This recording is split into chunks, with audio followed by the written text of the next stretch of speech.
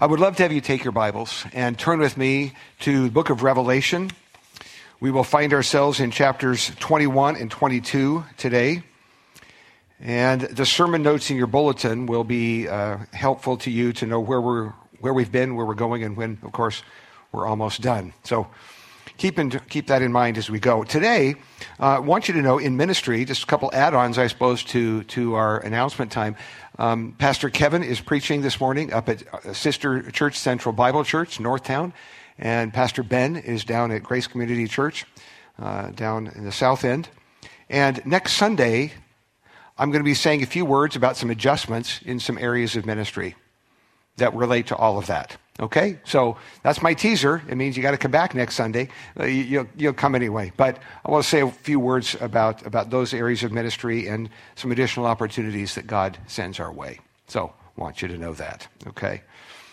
Now, if you look at your sermon notes, you see there under review that this is our final sermon in our 10-week summer series that has been under the title, We Believe. We have, over the summer, looked at 10 areas of theology. We are usually preaching through Bible books. We did it different this summer and took 10 key areas, core doctrines, and wanted to talk together about those with you. So my second little bullet point there, you remember, as I've spoken to you, I have given you the cool theological words that some of you are familiar with. You've been to Bible college or seminary, or you just study well, and you'll learn some of those things. All of them had ology as part of it, the study of. And so here's a kind of a quiz, but there's no prize, and you can't flunk. But over the summer, we have covered elements of the following, okay? Theology proper. Let's see, Christology, pneumatology, the Holy Spirit, hamartiology, the study of sin, soteriology, the study of salvation, eschatology, elements of the resurrection, and so on, Christ's and ours, soteriology, again, looking at salvation by grace through faith in Christ alone, the inerrancy and authority of Scripture, bibliology, last week, ecclesiology, today, returning to another aspect of eschatology. Okay? There you go. So, how'd you do? Did you quickly say, oh, I remember that? Either way is fine. But those are things that we've been looking at. Now, I'm giving you a little snippet from our church doctrinal statement. It's much lengthier than this, but I wanted to affirm with you a couple of things we're going to see in the Scriptures today, our authority. So these elements from our doctrinal statement, we believe that the souls of the redeemed, that would be those who are trusting Christ as their Savior from sin. The souls of the redeemed are at death absent from the body and present home with the Lord. And it goes on from there to describe that. And then the second part of that, what you might call the bad news, the harder news. We believe that the souls of unbelievers, that is, those who have not trusted Christ as Savior, they've rejected, maybe they've just said, well, I just don't believe it. Okay, the souls of unbelievers remain after death in conscious misery. Wow, there's more in our church doctrinal statement and more that we'll take right out of Scripture today. I want you to see we didn't make that up. It's not like the church said, well, let's come up with some scary stuff. No. You read the Bible and you see the gravity, the importance of trusting Christ as our Savior from sin and the penalty of those who don't. Just say, I don't want to be in the presence of God. And God says, okay, well, I guess you don't have to be. And off they go. So not really something to ignore and not something to play lightly with. But that's kind of a backdrop to us.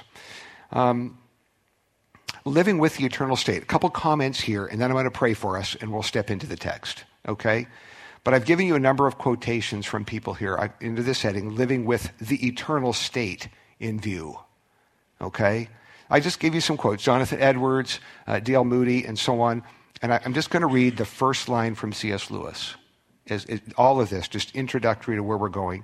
Lewis says, I must keep alive in myself the desire for my true country, which I shall not find till after death. And of course, he goes on from there. Why does he need to keep it alive? May I suggest it's because Lewis discovered, as we do too, that with the busyness of life, how quickly we lose perspective and we forget. And we begin to think that life is here, that this is all there is. And we forget about the life that is to come. So Lewis says, I must keep alive in myself the desire for my true country. And I hope that today accomplishes that to some degree for us. I also hope that all of us today, as we'll conclude in a bit, will be faced with the two destinies, what I've called two choices, two destinies. The importance of you knowing where you stand with Christ. I hope that you hear that today and think about it, please, deeply. Where do you stand with Christ today? So I want to pray, and we will step into our text here, all right? Our Father, we take great delight in opening the Scriptures together. The inerrant, infallible, authoritative Word of God is our guide for life, for faith, and for how we look ahead to things yet to come. And we ask together, our Father, that you would help us to hear and to respond in faith, to believe what's here written, and then to live our lives, to order our lives as lined up with what you've said is true. So help us with this, I pray, in Jesus' name. Amen. So you're now on the second side of your sermon notes, all right? That was pretty quick. It'll slow down from here, let me tell you. So two big headings. I called the first Eternity, 1 minute after you die, with thank you to Erwin Lutzer. Why did I say it that way? Well, because Erwin Lutzer, of course, the pastor for many years at Moody Church in Chicago, he wrote a book. That's why I put quotes around that. It's called 1 minute after you die, where he looks at some of these same things. So I'm wanting to think here with you, really, eternal state, the life everlasting, that title taken from the last line of the Apostles' Creed. But I'm wanting to focus here on eternity in the presence of God, and then, as we'll see in a moment, what it looks like a bit for eternity not in the presence of God. That's an important part of this conversation too. But what I want to do then is I'm going to read this first group of texts to get us started. I'm going to mention some books that if you'd like to study a bit further on these topics, then we'll look at these 6 statements of what heaven is like. Okay? So let's read God's word then. I'm going to start with Revelation 21, 1 through 8, and then read those other portions so noted here on your sermon notes. Let's hear the word of God then about what is true and right. So, the Apostle John says this. Then I saw a new heaven and a new earth. For the first heaven and the first earth had passed away, and the sea was no more. And I saw the holy city, New Jerusalem, coming down out of heaven from God, prepared as a bride, adorned for her husband. And I heard a loud voice from heaven, or from the throne, saying, Behold, the dwelling place of God is with man. He will dwell with them, and they will be his people, and God himself will be with them as their God. He will wipe away every tear from their eyes, and death shall be no more. Neither shall there be mourning, nor crying, nor pain anymore, for the former things have passed away. And he who was seated on the throne said, Behold, I am making all things new. Also, he said, Write this down, for these words are trustworthy, faithful. In other words, they're faithful and true. And he said to me, It is done. I am the Alpha and the Omega, the beginning and the end. To the thirsty, I will give from the spring of the water of life without payment. The one who conquers will have this heritage, and I will be his God, and he will be my son. But as for the cowardly, the faithless, the detestable, as for murderers, the sexually immoral, sorcerers, idolaters, and all liars, their portion shall be in the lake that burns with fire and sulfur, which is the second death. Now begins a description of this glorious city, this place of beauty coming down out of heaven from God. I'm going to move to verse 22 as John continues. He says, I saw no temple in the city, for its temple is the Lord God, the Almighty, and the Lamb. And the city has no need of sun or moon to shine on it, for the glory of God gives it light, and its lamp is the Lamb. By its light will the nations walk, and the kings of the earth will bring their glory into it. And its gates will never be shut by day, and there will be no night there. They will bring into it the glory and the honor of the nations, and nothing unclean will ever enter it, nor anyone who does what is detestable or false, but only those who are written in the Lamb's book of life. And then into chapter 22. And the angel showed me the river of the water of life, bright as crystal, flowing from the throne of God and of the Lamb through the middle of the street of the city. Also on either side of the river, the tree of life, with its 12 kinds of fruit, yielding its fruit each month. The leaves of the tree were for the healing of the nations. No longer will there be anything accursed, but the throne of God and of the Lamb will be in it, and his servants will worship him. They will see his face, and his name will be on their foreheads. And night, darkness, will be no more. There'll be no need of, they'll need no light or lamp of sun, for the Lord God will be their light, and they will reign forever and ever. And off we go. Wow. Now, before I step into my 6 categories there, I want to, as I often do, some of you like to study and go deeper on all these things, so just a few resources. All summer I have mentioned to you, if you like a one-stop shop on theology, Millard Erickson is a good choice for that. It's amazingly called Christian Theology, 1,200 and some pages, and I've referenced it several times throughout the summer as a good resource. There is a section here, it's understandably the last one, called The Last Things, and chapter 59 is about our topic today. So the final things. And so he talks about the final state of the righteous, again, those who know Christ as Savior, the final state of the wicked, that is, those who've rejected Christ, and implications of that. So that's kind of like the last chapter of the book. So one person in our congregation found this book for $15 at a used bookstore online, which is a pretty good deal, may I say, for a book like that. Now, some of you have read this book from Randy Alcorn, amazingly as well, called Heaven. And it's a big discussion. It's probably the biggest treatment of that topic, I guess. He does a relatively good job of pointing out things that might be, or it looks like, as opposed to the things the Bible says for sure. Every now and then I wish he'd say perhaps, because you think, man, you were pretty sure on that, and I'm not sure that's in the Bible. But thank you. So this is a good book, and you find it very interesting to read. If you ask questions like, what's heaven like? Well, there you go. Listen to this sermon, or you can read a whole book. Some of you as well might enjoy this from Lee Strobel, The Case for Heaven, case for faith, case for Christ, and so on, case for creation, same guy, where he visits various doctors and so on who talk about evidences from medicine of the afterlife. Some of you would like this more, some of you would like it less. That's okay. Lee Strobel, there's good. Wanted to mention this other guy, Gary Habermas, this book called The Risen Jesus and Future Hope. I mentioned this because Dr. Habermas this is back in the 90s. He's still a professor, I think, today, last I heard. He was a college professor, seminary prof, things like that, teaching routinely what God is like and teaching students. And, well, in the midst of that, his young wife, 4 kids at home, got real sick. And 4 months later, she died. Wow, didn't see it coming. And what's a young theologian to do with 4 children at home? And how do you deal with all the doubts that come from this? As one who teaches on resurrection and eternal life and hope and God, what do you do about that? He wrote this book at the time. It's a memoir of that season of loss in his life. It's called Forever Loved, a personal account of grief and resurrection.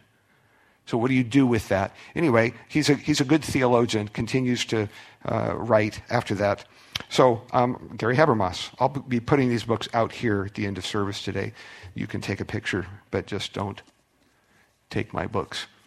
So this one as well is fun. I keep this on my desk because I like the title. The title is We Shall See God. It's a devotional book. It's got 50 excerpts from Spurgeon's sermons about heaven. These are collected by Randy Alcorn, who edited and figured it all out. But if you like to think about this for a longer period of time. So, we shall see God. Yeah, usually this is sitting on the left side of my desk because I never want to forget. that is the end of all of this. When all is said and done, we shall see God. Okay, with that, did I just go away? Okay, I'm here. For a moment, I thought I was gone. But 6 statements I want to make about heaven, and you'll keep your Bible open because these are right here in front of you. So I look at Revelation 21, and John, the Apostle John, the beloved disciple, you'll notice the words he says, I saw. Verse 2, I saw. I heard a loud voice. And if you look through the text, those kinds of words show up a lot. The angel showed me. Verse 22, I saw this. I saw the water of life. And God himself, they will see him. I'm pointing out here, statement number 1, every indication in Scripture is that heaven is a real place. You see, you hear. All those words are used about the presence of God. So please get this. Statement number 1, heaven is a real place, every bit as real, maybe more so than what you experience right now. It is a real place. It's not like an ethereal, phantom, ghost-like place with ooey-gooey music where you go, ooh, let's get out of here. It's not a creepy place. No, a very real place. There's everything in the Bible about this is that heaven is a real place. We studied Jesus' resurrection body several weeks ago when we talked about resurrection. And we saw that Jesus' body, I call it here a physical / spiritual body. Some would call it a physio-spiritual body. All these terms show up in theological literature. But we looked at this as well. When Christ was raised from the dead, this is an indication of what will be like when we are raised from the dead. Okay? So Jesus' body in his resurrection existence was pretty cool, like could move through buildings and walls and things, and yet it could be touched. You remember Jesus saying, touch me and see. A spirit does not have flesh and bones, as you see that I have. And you remember, I think it's in Luke's gospel, he ate in their presence. So a physical existence, yes, but something different. So physical, real. And I'm just pointing out the reality of this place that would fit a resurrection body like that of Christ and like what I believe ours will be. Heaven is a real place. So let that be the backdrop to all of this. Perhaps 1 Corinthians 13 would be some suggestion of this, where Paul says, though now we see in a mirror dimly, but then face to face. So here is dimly. Here we see through a mirror darkly. We don't see clearly. Certainly we don't see heaven clearly. But then we will see face to face. Heaven is a real place. Second, heaven is heaven because God is there. Don't rush too quickly over this. Okay? Look at my statements here. It's not about ponies, hot fudge sundaes, fishing, or golf. We often talk about he's gone fishing. He's gone to the great golf course in the sky. Some have said, well, golfing in heaven wouldn't be that much fun because everybody would get a hole in one every time. I'm not so sure on that. Randy Alcorn offers some conjecture on such things, and I'll leave that completely alone. But I want you to get this. The core of heaven, its description is God is there. God himself will be with them. You see, this is verse 3. It's right there in the text. God himself will be with them. The dwelling place of God is with man. He will dwell with them. They himself will be his people. God himself will be with them as their God in chapter 22, verse 4, as we read that as well. They will see his face that close to the immediate presence of God. Now, this is not something to be rushed over. I hear sometimes people in such a hurry to go check in with grandma or somebody else that they loved who died in faith and is with the Lord to say, well, I'm going to, I'll stop and say hi to Jesus. And then it's like, whoa, you're going to stop and say hi to Jesus? Like off you go to really seeing the cool stuff? Well, no. When you step into the presence of God in the place the Bible calls heaven, this is the main event. I don't doubt the other conversations, not for a minute. But the presence of God himself will be with them. Now, I mentioned here, this is a major biblical theme running deep in Old Testament scriptures all the way through. And I just want to remind you of a couple things here so that you see the importance of this and the joy that it involves, okay? The beginning, Genesis 1.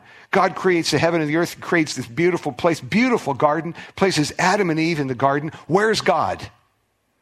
Well, with them. They enjoy the immediate presence of God. They're going to walk with God in the cool of the evening. Now, Genesis 3, of course, that is broken because sin enters, and that immediate enjoyment of the presence of God broken. If you skip all the way ahead, and don't worry, I'm going to come back to that moment in a minute. In Revelation 21 and 22, you have God again with them. You find a garden at the beginning, you find a garden at the end. You find a tree at the beginning, you find a tree at the end. So it's like a recapitulation, I think, of Eden, except in much more glory in the eternal state. Now, if you go back to the first part, the Pentateuch, first 5 books of the Bible, Penta 5, the first part of the Bible, you find that the idea God himself will be among them. God says, I will dwell in the midst of them. He says it over and over again. I've redeemed you from the land of Egypt, and I'll be among you as your God. You'll be my people. I give you a text here for your study. Exodus 29, 45, and 46 is an example of this. There are many others. God says, I'll dwell in the midst of you. That was God's intent for his people. I'll dwell among you. Now, the presence of God, of course, showed up in glory in the tabernacle. And the tabernacle was prepared as a place for the worship of God. The presence of God came, glory displayed there in the temple or the tabernacle. God was there. Now, the presence of God in its immediacy came and went with sin. You'll remember, I gave you Exodus 33. This is that moment when after the golden calf, if you're remembering your Bible history, if you haven't read this part yet, you should. Really exciting stuff. Well, there was sin in the camp, and there's a moment where God says, you're heading to the promised land, and I'll hang out with you, but I'm not going to be in the midst of you. And Moses goes, time out, stop. If your presence doesn't go with us, I don't want to go. That's Exodus 33. Your presence must go with us. And God eventually says, my presence will go with you and I will give you rest. But the presence of God, of course, you find as we get to Ezekiel, I'm taking you toward Ezekiel 48.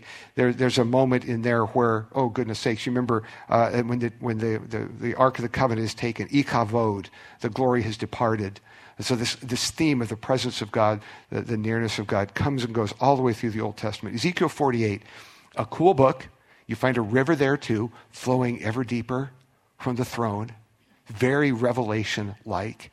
But in Ezekiel 40 to 48 is a description. Some would call it the millennial temple. Okay? So measurements ad infinitum.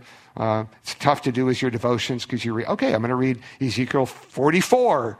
And it just tells you how big the walls are. You go, well, that was spiritually edifying, I guess. Read the whole chunk at once, I would suggest. But the last verse is the capstone. We're talking about the beauty of this city, so described, this temple described there. And at the very end, it says the name of the city will be called, what is it? The Lord is there. The Lord is there. The presence of God with his people. And of course, you can study this, as we'll see when we start studying the Gospel of Mark on the 24th of this month. We'll be working our way all the way through that book, the next ministry year. When you study Jesus, Jesus tabernacled among us, and we beheld his glory, John says. We beheld his glory, glory as of the only begotten of the Father, full of grace and truth. So the dwelling of God with his people is an incredible theme. You study it all the way from Genesis to Revelation. And I'm saying in our text, this is like the capstone of heaven. God is there. His presence, we sing his presence, my light, and we are right to sing it. I'm going to move to the next, okay? More of these. We could spend much more time on all this. Heaven is the place of ultimate rest. Sometimes we say it that way, so-and-so entered rest, and we give a date. We mean they died. But Scripture is so much more robust in its thinking than this, okay? I mean here, as you see, not a hammock in the sky, but true shalom. This is one of those cool Hebrew words that has a meaning well beyond what we often give it. People say shalom, meaning, oh, peace or greetings or something. No. The Hebrew word is much stronger than this. Wholeness, wellness, the ultimate, it is well with my soul. It speaks of goodness and rest and true joy, absence of conflict. All of those things are described. And I see this in Revelation 21:4 as we read this. This is shalom. This is ultimate rest. I want to press into this with you because, listen, God has wired your heart for this. You may not even know that you long for this, but you do. It's your deepest longing. This, what I'm now describing, you may not even recognize it, but as I describe it, I think you will. This is everyone's longing, I promise. So in Revelation 21:4, he will wipe away every tear from their eyes. There will be, death shall be no more. Neither shall there be mourning, nor crying, nor pain anymore. I think those are a descriptor of the final phrase, for the former things have passed away. That former, whatever those former things are that bring difficulty and loss and tears and stress, those things will all have passed away. Now, lest we think of ultimate rest as, like I say, a hammock in the sky with angelic messengers just continually refilling your lemonade, which I don't think is the point. I would want to describe it like this, okay? In every one of our brains, there's kind of like a backstory being, it's just like a voice. I'm not saying you're hearing voices. I'm just saying there are things in the back of your brain all the time, things like, I wonder if we'll run out of money, hope everybody's well, are the kids okay? What about the grandkids? Am I going to lose my job? What happens if I get sick and die? What if so-and-so gets sick and dies? What about them? What about them? Fear of loss. The weather, oh my goodness sakes, the car is going to run out of gas. It's going to get a flat tire. It's that thing that talks about danger and concerns. Okay? Sometimes it's really loud because there's an immediate threat. There's health needs or loss in a family or issues of relationship, and that voice gets really loud. What if that voice was completely silent? Not because it just kind of disappeared for the day, but because all those things were resolved.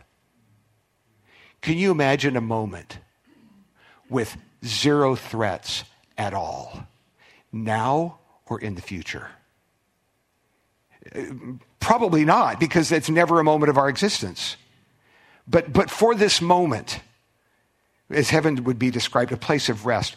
The best I could give you for when you have it is this. You know that moment, rarely maybe, but when you're in the process of waking up, and you're saying, you wake up, and you're saying, what day is it? What's my name? Do I have to do anything today? You know what I'm talking about? And then it hits you, oh, that's right. It's Monday or whatever day it is, and this and this and this and this. But I'm talking about that moment before that, when you don't even know your name. It's a place of peace. It's your happy place. You know, I don't want to get up. I'm trying my best to describe heaven as a place of rest. In that happy spot, then you go, that's right, I got to get up, I got responsibilities, this to do this, got to go to work, laundry to do kids. Yes, I know. But if instead your existence was that peaceful, I don't have to worry about a thing. There are no threats. Zero. No more death. No more sickness ever again. No relational stresses anywhere. Everything is whole. And by the way, it'll continue this way. I don't have to worry about the future. I don't have to worry about running out of money. The dog's fine. Well, that's another topic. Things are well. Truly, it is well with my soul. That's what I'm trying to capture here. Now, this theme of he will wipe away every tear from their eyes is repeated in Scripture. It's here. You'll find it in Revelation 7 in a different context. And I've given you a text here from Isaiah 25, and I want to go there. Okay? So you don't have to come with me if you would prefer to stay right here in Revelation. But I'm going to go back to Isaiah 25 because I want you to see that what's described in Revelation is a fulfillment of Old Testament prophecy. So this has been coming for a while. I think it's a fulfillment of the picture of what God created in Genesis, in Eden. But here in Isaiah 25, it's looking ahead to things that are being brought to fulfillment, culminated in Revelation 21 and 22. So in Isaiah 25, this is a text that we looked at with Blue Christmas some years ago. Blue Christmas is a Christmas time that a service that we do for those who are grieving. And it's usually quieter. We do it in conjunction with our Grief Share ministry, but we do it here in this place. And usually a few dozen people come, and it's live streamed. And it's thinking about God's care for us in a time of loss. And this was a text we looked at a couple years ago, and it has stayed with me ever since.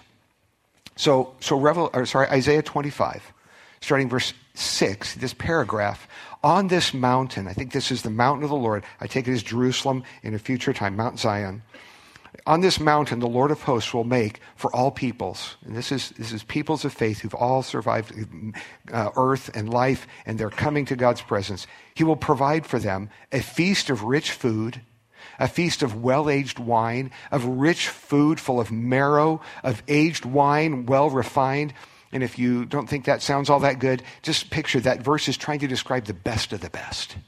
Okay? It's the best of the best.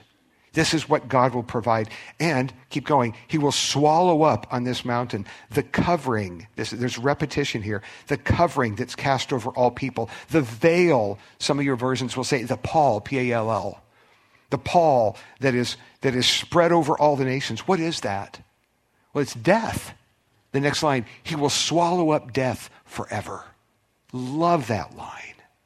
He will swallow up death forever. And the Lord God will wipe away tears from all faces. And the reproach of his people he will take away from all the earth. No more reproach, maybe on you or others. The reproach of his people. How do you know this is true? Is this just pie in the sky? How do you know? How do you know that that's going to happen? It's because of the next line. The Lord has spoken. God said it. He'll do it. You don't need a signed document. You don't need some legal thing. How do you know it's going to happen? The Lord has said it. End of story. He'll do it. Next line, verse 9. It will be said on that day, behold, this is our God. We have waited for him that he might save us. This is ultimate salvation. We speak of salvation past, present, and future. This is the end of that, the ultimate, that he might save us. This is the Lord. We have waited for him. Let us be glad and rejoice in his salvation. Can you imagine the joy of that moment? Ultimate rest in his presence. It is done. Revelation 21, as we read, it is done. It is done. Wow. We are whole. Struggle ended. Separation and loss done. I am finally whole. You are finally whole. Broken things are no more. Oh, man. Can you imagine? I want to go now. Well, you know. Heaven was a place of ultimate rest. Next. Heaven, I'm going back to your sermon notes. Next line. Heaven will reveal what is truly valuable. What people value the most in this life will be seen for what it is. False values all around us, things that we live our lives laboring for. Cooler stuff, bigger stuff, better stuff, newer stuff, more stuff. Did I miss anything? Someday we'll see it for what it is. What people value the most in this life will be seen for what it is. No one will be digging up the streets of gold I'm saying. What's my point of this? The Bible talks about streets of, made of gold, streets of gold that glitter, gates of pearly white. Okay, glory, beauty, honor, all of that, opulence in a great heavenly sense, sure. May I point out, though, Book of Revelation, if you're going to have streets of gold, what would happen if you had a street of gold in Seattle? It'd gone. It'd be hacked up overnight. You had people out there with the axes and it wouldn't last. How come? People kill for this stuff. People die for gold. Yeah, my goodness, you're chopping this thing up. Heaven, nobody's chopping up the streets. Nobody's killing for it. Be like today, if I ran out and went, look, I've got a piece of blacktop. You would wonder about me, wouldn't you? Wow, he's got a cool piece of cement. Yes, you do, big boy. Wow. You'd think, well, it doesn't get out much or something. Well, similar, heaven, nobody's chopping up the streets of gold. That's not the focus. You walk on it. Wow. 1 Corinthians 3, I gave you this reference for your further study, but I'll tell you what it's about. This is where the Apostle Paul is talking about eternal values. And he's talking about building our lives on the foundation of Christ. And he says you can build with gold, silver, or precious stones, or wood, hay, and stubble. Remember this? Those are your choices. Gold, silver, precious stones, wood, hay, and stubble. And he says there, the day will show it. It'll be tried by fire. So what things survive the fire, so to speak? Well, gold, silver, and precious stones. Those who've built well on the foundation of Christ. Wood, hay, and stubble, things that you think matter here, but sure don't matter there. Okay? That's wood, hay, and stubble. And you want to make sure that you build your life with gold, silver, and precious stones, things that will matter in heaven, not the stuff that just matters here, and then who cares? That's the point of 1 Corinthians 3. Next, heaven will be a place of healing between people and nations, and a place of celebrating the glory of God in the redeemed cultures of the world. How interesting. So I look here with you. Your Bibles are still open. So in Revelation 22, it's very interesting. In verse 2, it says, as we read it, the leaves of the tree were for the healing of the nations. What is this? How can the leaves of a tree heal the nations? Well, the how is not explained. But the healing of the nations is. And further, back in chapter 21, you might have noticed as we read this, in verse 24, by its light, that is the light of the glory of God, the nations will walk, and the kings of the earth will bring their glory into it. And again, in verse 26, they'll bring into it the glory and the honor of the nations. Over and over again in the book of Revelation, you find God's people in his presence is described as men and women from every tribe and tongue and people and nation. This is the conclusion, the ultimate conclusion of the Great Commission. People from every tribe and tongue and people and nation in his presence, and the glory of the nations, the redeemed glory of the nations. Yes, I know there are things in different cultures that are not okay. There's also glory in every culture.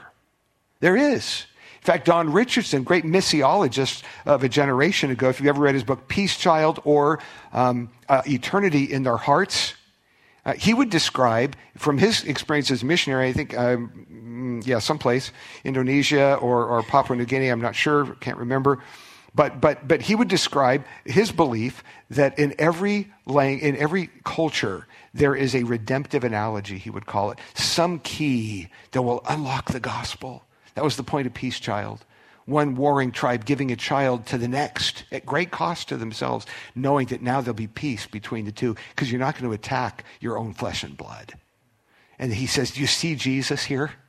God sent his son to bring peace to two warring parties, us warring against him. God sent his son to be our peace child.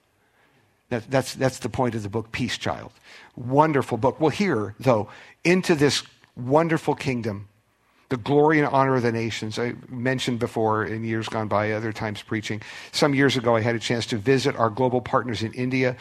And it was probably 10 years ago, and be part of a sizable conference, a couple thousand people. They're attended by 60 different nationalities from that area, India up into some other countries neighboring. 60 different cultures, and part of every worship service. They did a lot. They were long. None of this hour and out of here stuff. But each of these cultural groups, in their native finery, would sing and dance as part of the worship service. And then another group would come. If you picture India and its colors, oranges and yellows, and all the beauty of native dress. I didn't understand a word of it, but I did. All of it was sung to the praise of God. And it was glorious, one group after the other. And boy, to get ready to preach after that, oh man. Yeah, the beauty of the worship. Sometimes if you were strictly keeping track of music, you might say, I think they're a little flat. You know who cared? Yeah, nobody. They weren't singing to you. They had a different audience in mind who doesn't really care if the music's a little flat. All of it sung to the glory of God. So I picture that here. Into this place, the nations will walk. The kings of the earth bring their glory into it. The glory and honor of nations, yes. Healing between people and nations. Groups here that don't like to talk to each other. Ethnicities, language groups, cultural things. People throw words back and forth. Divisions, long feuds. The Hatfields and McCoys and worse.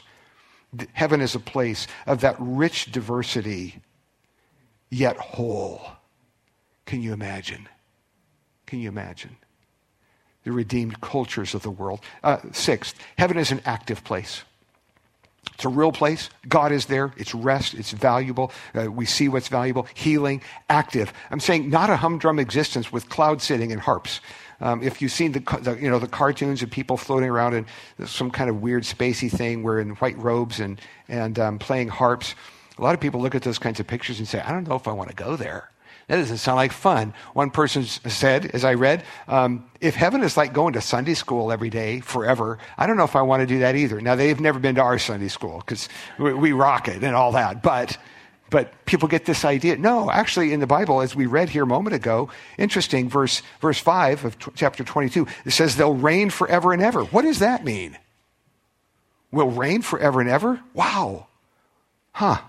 Verse 3, his servants will worship him. I referenced as I read that, some translations say serve or worship. Exactly. And then I gave you this kind of an odd text, 1 Corinthians 6:3. Odd, because it's the only place in the Bible where this thought is mentioned. It says in 1 Corinthians 6:3, Paul says, do you not know we will judge angels? How much more the matters of this life? And it's like, wait, back it up. We will judge angels? When are we going to do that? By what standard? How long will that take?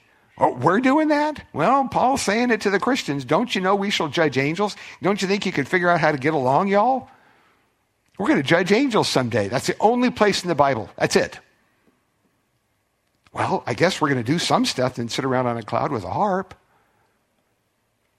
Adventure, beauty, glory. Think of all of those things. Okay. 2 choices, 2 destinies. Very quickly, that first part was the bulk of what I want to say. But I want to read Revelation 20:11-15. We've already read 21:8.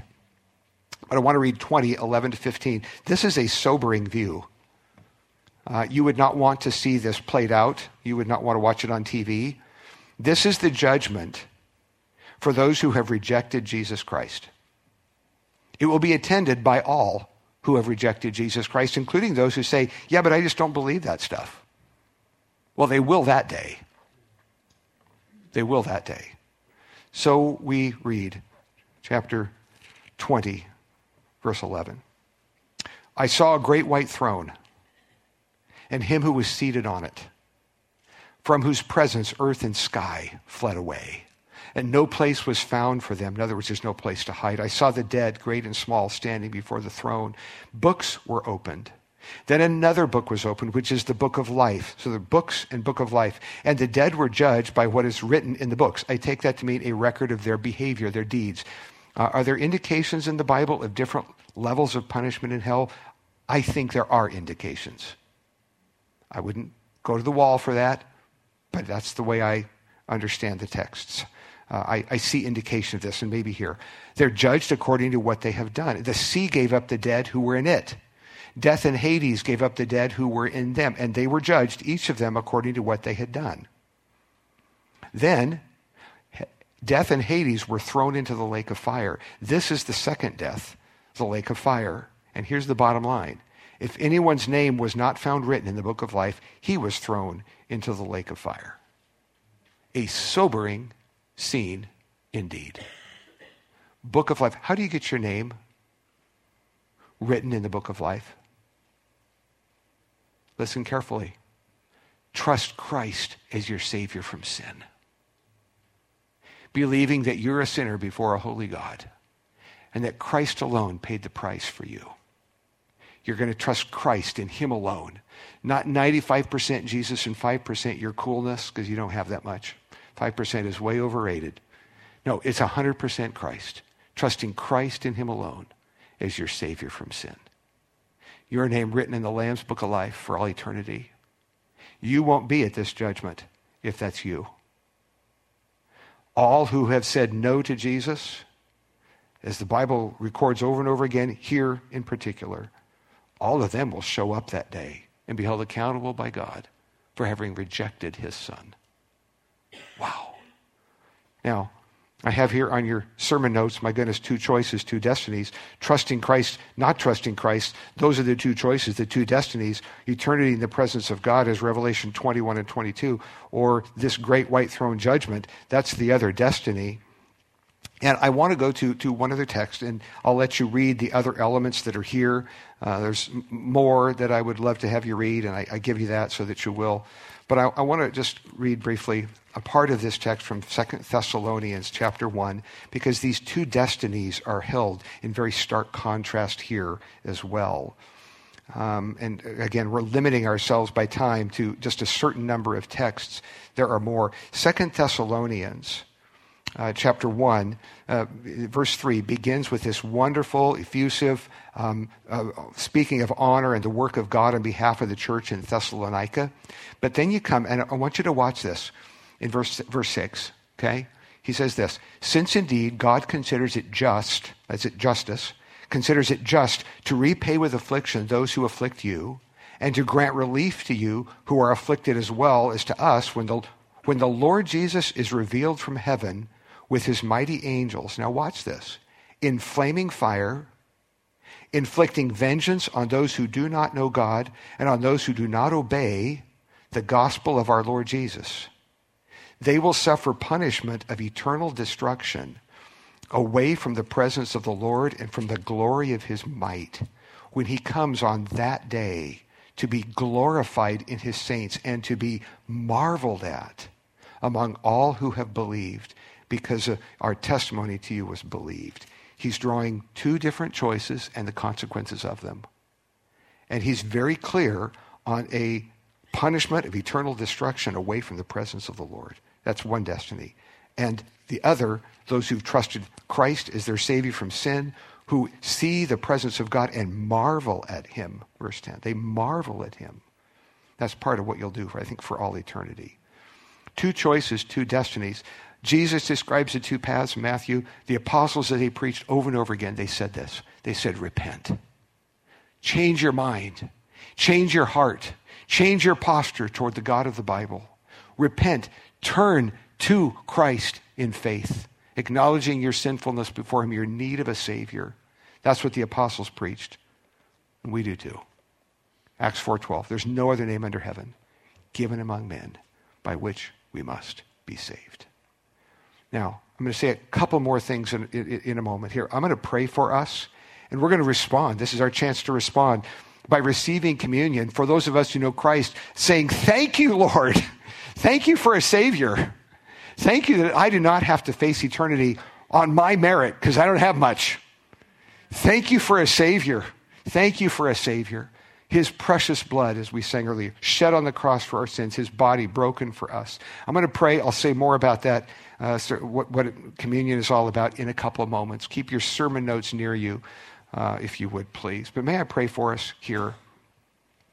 Father, I thank you so much for telling us these things about what it's like in the final state when all is said and done. We would not know otherwise if you had not told us. All we would have is our best guesses. It seems to me, and that's not worth much. Thank you for giving us the definitive, authoritative scripture that tells us what is and what is not. So, Father, here, thank you for telling us the glory of heaven. I pray that you would press its value on our hearts, that we would say, and I want to be there. I want to be there. I want to be there. All of that because of Jesus. Thank you that we can remember him now in his death, burial, and resurrection. Help us now to worship you well. In Jesus' name, amen. So, if you know Christ as your Savior, we welcome you to share with us in receiving communion. Communion, of course, is a remembering of the story. It's a remembering of the story of Jesus. Two little elements in traditional communion. Communion is celebrated differently around the world in different times and generations. But commonalities would be some kind of a piece of bread or cracker. All this looking back to the Last Supper, where Jesus said, this bread is my body broken for you. And the little cup of juice that points us to the blood of Christ shed for us. Jesus shed his blood on the cross to pay for all of our sin. The book of Hebrews tells us without the shedding of blood, there is no forgiveness. Our sin required a death penalty before a holy God. Jesus paid it all. See, and we're invited into that story by trusting Christ. So in taking those two elements, our hearts respond in gratitude, saying, Lord Jesus, thank you that your body was broken for me and your blood shed for me. My trust is here, Christ, him alone. So the way we receive those elements, we have tables over here and down here. I'll invite those of you in the middle sections to come down the middle aisle and take those two elements, take them back to your seat, and just hold on to them. I'll say a few words, and then we'll take those together. You on the sides, you come up by the windows and be served on the side aisles and back down those aisles to your seat.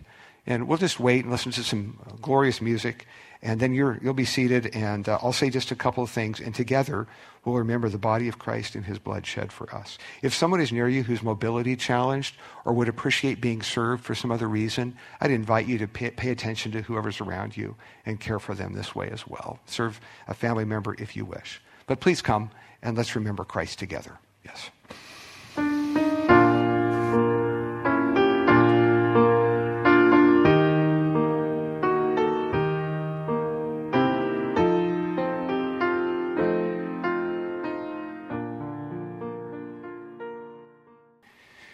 You'll remember that as Jesus' words at the Last Supper are communicated through the Gospels and into 1 Corinthians, one of the things that Jesus says is, as often as you eat this bread and drink this cup, you proclaim the Lord's death until he comes.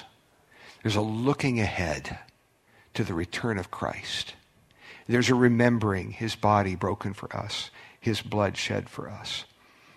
I want to read 2 verses of a song that some of you probably were raised singing. Others of you maybe have never heard it before.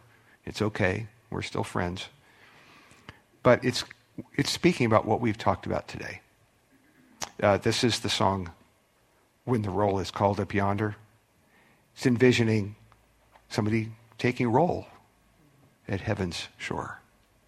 So the first 2 verses, hear them. The writer says, when the trumpet of the Lord shall sound, and time shall be no more, and the morning breaks, eternal, bright, and fair, when the saved of earth shall gather over on the other shore, and the roll is called up yonder. What is it? I'll be there. Verse 2. On that bright and cloudless morning, when the dead in Christ shall rise, and the glory of his resurrection share, when his chosen ones shall gather to their home beyond the skies, and the roll is called up yonder. What is it? I'll be there. Will you be there? Will you be there?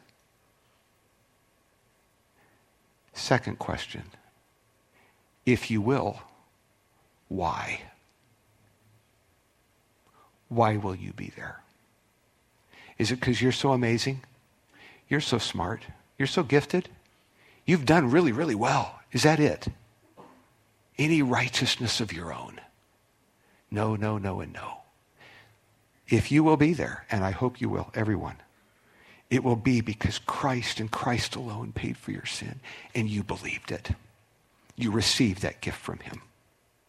Christ in him alone. Christ in him alone.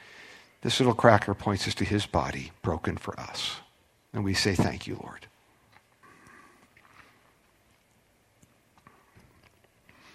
And likewise, the little cup of juice points us to his blood shed for us. And we say, thank you, Lord, as well.